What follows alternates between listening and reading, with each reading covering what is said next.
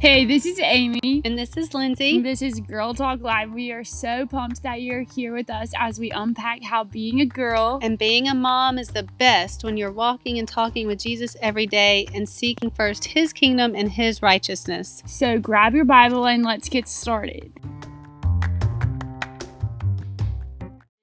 Moms, daughters, like we love just to give you resources to have conversations with your girls and your moms, because really, like, we learned this week, which we kind of already knew this, but like our kids today and just the generation Z that is not even, I mean, they are kids, but they're also like growing up, but they want this, like they want someone, which I'm at the bottom of millennials, and like I felt that way growing up. Like I wanted discipline, and I wanted someone to like, I wanted to know someone cared, and like I wanted someone to tell me that I was wrong, because that meant they cared.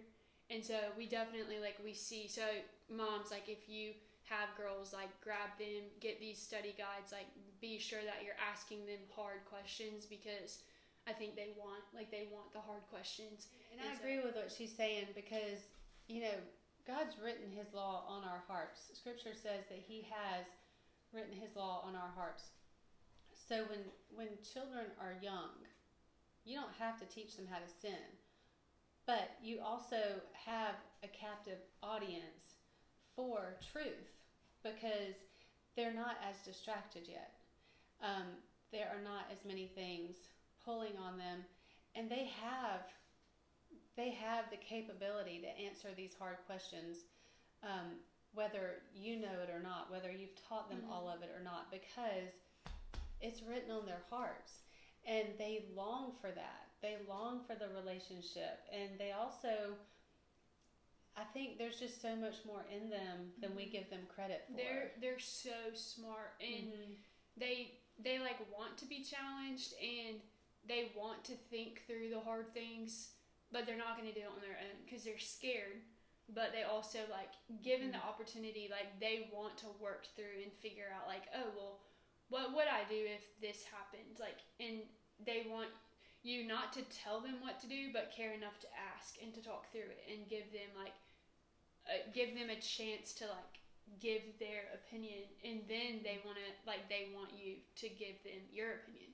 But it's safe space. Yeah, and it's the safe relationship that, I mean, we're all, like, that's what we're all longing for. We're all, like, no matter what personality we have or what background we come from, like, we all, like, in the end, like, we want to feel safe. We want to feel secure. Like, we want that in our relationships, because that's who Jesus is. Like, that's, I mean, He is that safety that we all long for. And if you don't know the questions to ask, or you feel like you have asked the questions and you're not getting any response, don't give up, and keep praying for wisdom, and keep praying for the opportunities to know how to speak to your child, because they could be having a hard day. They could be, I mean, we just don't know what they're struggling with, but just don't give up if one time doesn't work. Like, just pray about it again, ask for wisdom, because James tells us that God gives wisdom freely to those who ask without finding fault. And I cannot tell you how many temper tantrums I have thrown on the floor because I didn't know what to do. I couldn't handle whatever was going on when my children were young. My oldest is 19 now. My youngest is 9. And when my 19 and 18-year-old were toddlers, 17 months apart, running around, being selfish and doing the things that they do, and fussing and pulling and fighting, and we had great times, and we had times when I didn't know why they just couldn't get along, and I was an only child, and so I was like, what is this? We're supposed to all be having fun and having so much fun together, and why can't we just, paint and play and do all these fun things together? And I didn't like it, and I would go literally and get on the floor in my closet or my bedroom and throw a temper tantrum and tell the Lord that I do not like what is going on, but I don't know what to do about it. So please help me, change me, help me love them, and please give me wisdom to know what to do with these people that I'm supposed to be raising. And God has done it. And so, for sure. So He just kept giving me a hunger, a deeper and deeper hunger for His Word, and just showing me things and teaching me things, and And so that's what we're just trying to share with y'all, is just really how to connect with your child in a way that makes them feel loved and safe and protected, because they want you. They want you more than you understand. They want you more than they understand. They have bad days when they are mad at everything and they don't even know why they're mad.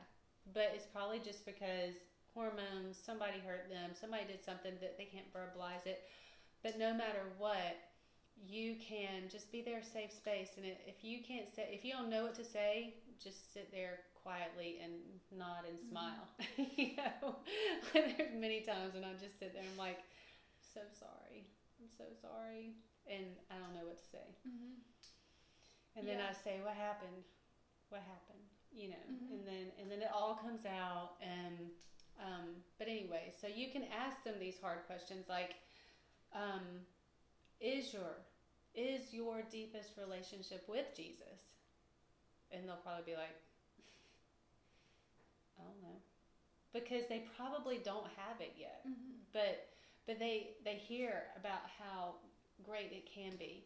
You know, everybody gets the saved revelation at different times. Some people say they're 12. Some people don't get saved till they're 26. And, you know, you just never know what's going to happen. But you can still ask that question and then maybe kind of expand on it. Yeah. Another one is, what can you do intentionally to make sure Jesus is who you go to first? And they'll probably be like, I just want to talk to my friends. Yeah, like that.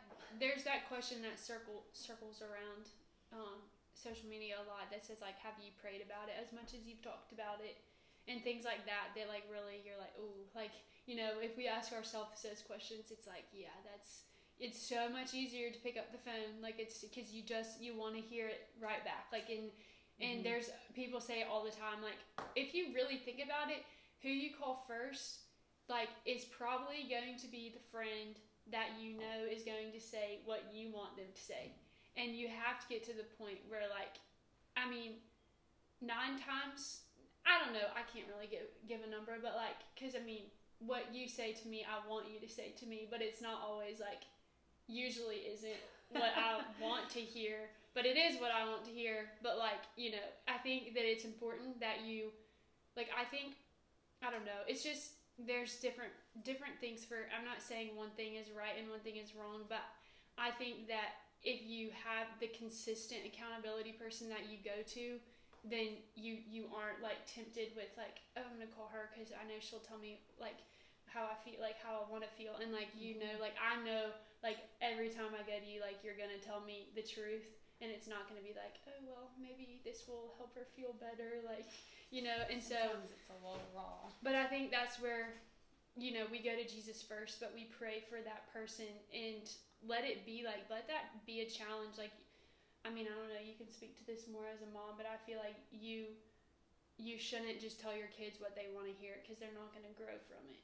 Which, I mean, you have both experiences. I think there's, you know. And sometimes like, I find myself sometimes just doing what brings peace in the moment when I need to speak more to their heart and what's causing the conflict in the first place. Right. And the other, like when mine are fussing with each other, and then one, they're kind of going at it, and one gets really upset because something's not going their way, and they just hit the other person, or, you know, throw something at them or push them down or whatever. I have always, number one, they both get punished because the one causing it didn't let it go, and the one who retaliated, they weren't right either, even though they can justify why they did what they did. But my point is, I want them, when they feel those emotions coming up, I want them to come to me with those emotions, because I think as believers, we cannot, I mean, I tell them all the time, if I don't teach you how to deal with your emotions, you're going to get out in the world and you're going to have road rage or post rage or whatever, or you're going to hit somebody, I tell them, I'll say, you're going to end up in jail if you don't learn to use your self-control. I use that on them too sometimes now. I'm like, you're going to go to jail. Or they say it back, they'll say, like, I'm like, what's going to happen if you keep doing this? And they'll say, like, I'm going to go to jail when I get older. I'm like, that's right. I love when they say what you say back. Like, when they answer me with what you said to them. Like, that's my favorite. I'm like... So the point is that we have to deal with our heart and where these things are coming from. And so whatever your child is, when you ask them these questions and they're like, I don't know. They probably don't know because they're just trying to get through the day right now as a child and as a teenager. But it's good to put these words in their minds and have those, just a little 5-minute conversation that maybe just plants a seed. Yeah. And so as they hear things or, see things posted, hopefully they're following good accounts, it will grow those seeds because, one of my favorite verses, where is it? Grow. Where's that verse? Oh, Holy Spirit, where's that verse? I think, too, like, they are capable of cultivating a relationship with Christ that the world has told them that they're not capable of, because they follow people on social media, they watch TV shows that have relationships all in them. Any popular TV show that our kids are watching today is laced with relationships, and it is not God-honoring relationships, and they're seeing that, they're watching it. I don't know I was going to say a product of it, but that's probably not the right word. I grew up watching shows, and it built my view on relationships more than the Bible did because I was watching it. And now we have it where they are watching things on Netflix hours and hours and hours, and it's forming their brains. Just all the statistics of how their brains are forming because of social media and nonstop Netflix and just all the things that they're exposed to. And so they have the capacity to know that their deepest relationship is with Christ, or it's not.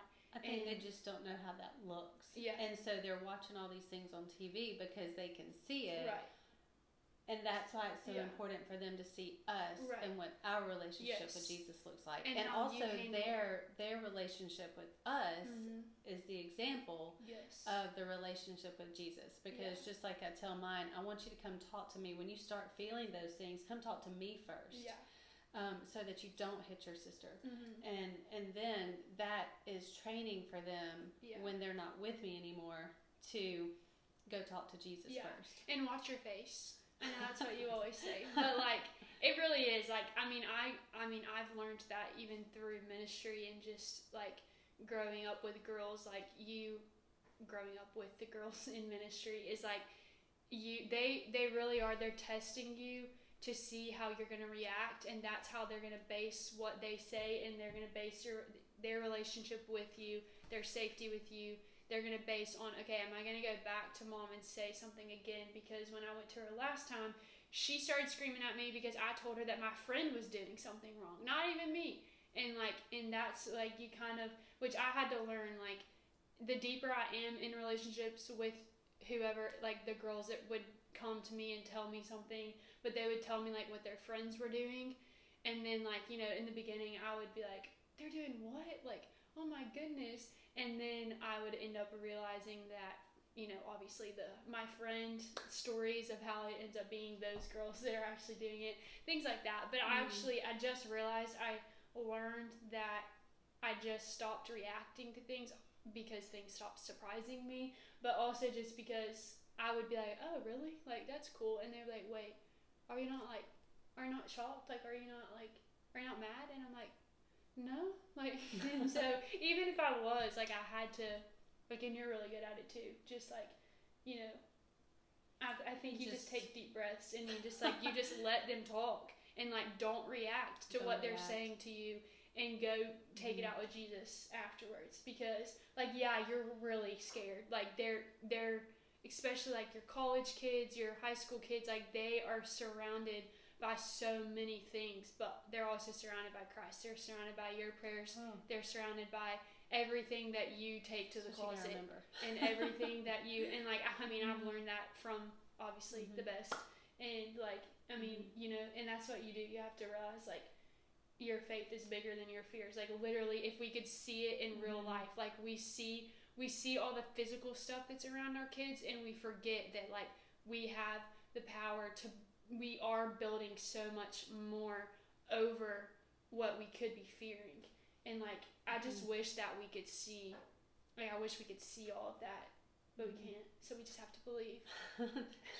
That's right. So as you ask these questions, as you ask the hard questions, you are planting the seeds. And in 1 Corinthians 3, Paul's talking to the Corinthians about who's better, who's not better. He's saying nobody's better. Jesus is the best. You know, we all just have different roles. And so in verse 6, he says, I planted the seed, Apollos watered it, but God made it grow. So plant the seeds. If we do our part, God is faithful. Even if we don't do our part, even if we mess up or forget to do something, keep praying that God will fill in the gaps, because he will. Yeah. He's so good. Because I just think about Ezekiel all the time. I think about Psalm 106 and 107 that's talking about all the unbelievers who turned away from God, who did whatever they wanted to, who didn't care. And then when they got so miserable, they cried out to God for help, and he saved them. And so, y'all, we can't mess this up, but at the same time, there are things that we can do to help and to not have as much pain. That's what I hate pain. I hate hard things. I mean, there was another, I have thrown so many temper tantrums between me and the Lord because I didn't want to go to jail. I took everything to the Lord. But I remember sitting there one day, I was like, this is so hard. I can't do this. I don't want to do this. I don't like hard things. And I cried and I screamed about it. And y'all, I mean, I just get raw honest with God, and I love my time with the Lord. Probably. I don't remember what happened yesterday. No, yesterday it could have. It could have happened. But that's the thing. Like, we don't have to do it. Like, all we have to do is have that deep relationship with Jesus and bring everything to him and cast our cares upon him and come to him, all who are weary and heavy laden and burdened, and he will give us rest. Like, so that's why we just plant these seeds. We don't have to know everything the Bible says, but we know that the one who wrote the Bible is the one that we just bring everything to. And so we bring our children, and we dive into this, and the more we grow in him, the more he flows out of us to be what our children need us to be. And that's the best thing about walking with Jesus is, I mean, there's so many good things. I don't know if there's a best thing. It's all good. But my point is just, you know, we've got these things here as a tool to help you dig in. Maverick City song about talking to Jesus, and then just a few other things that we've listened to. Like, it's definitely like what you said earlier. Like, our kids are not seeing what a relationship looks like lived out with Christ, and I mean, some of them are. I mean, we have a generation falling from church, but we also have a big chunk of this generation who are chasing after Christ. And so, I mean, we don't live in despair that we just are just dealing with. I mean, they've been saying forever that millennials are, you know, falling out of the church, and I worked on staff for 6 years with majority of millennials, and so it's definitely like there's one thing and then there's like what we see, and so we're not living in like hopelessness, but who they see their parents as, what their home is, what they wake up feeling, what they go to sleep feeling, like that is molding their hearts more than you could ever imagine, and like how you make them feel and like what they see like conflict resolution and just the way we treat others and just all of that stuff. Like, yeah, they're at school 8 hours a day. Like, yeah, that is a big majority of time that they are learning things. But honestly, like, there's nothing like greater than what you're teaching them at home. And so that's really, I mean, that's a big part of like what Girl Talk is because we know how important it is, like as parents, to like guide your children. And so one of my favorite authors wrote a book called The Ministry of Motherhood, and so that just, you know, being a mom is one of the best jobs there is. And that's when I was growing up, that's all I wanted, because my mom was not present in the home. She was a single mom, worked full time, was tired at night, did not have a relationship with the Lord. And so everything I am today is because I didn't want my children to feel the way I felt when I was growing up. And so God redeems, He restores, and He renews, and He reimburses. And what are some other R words? Ooh, so many. Rebuilds. And that is relationships. He restores relationships.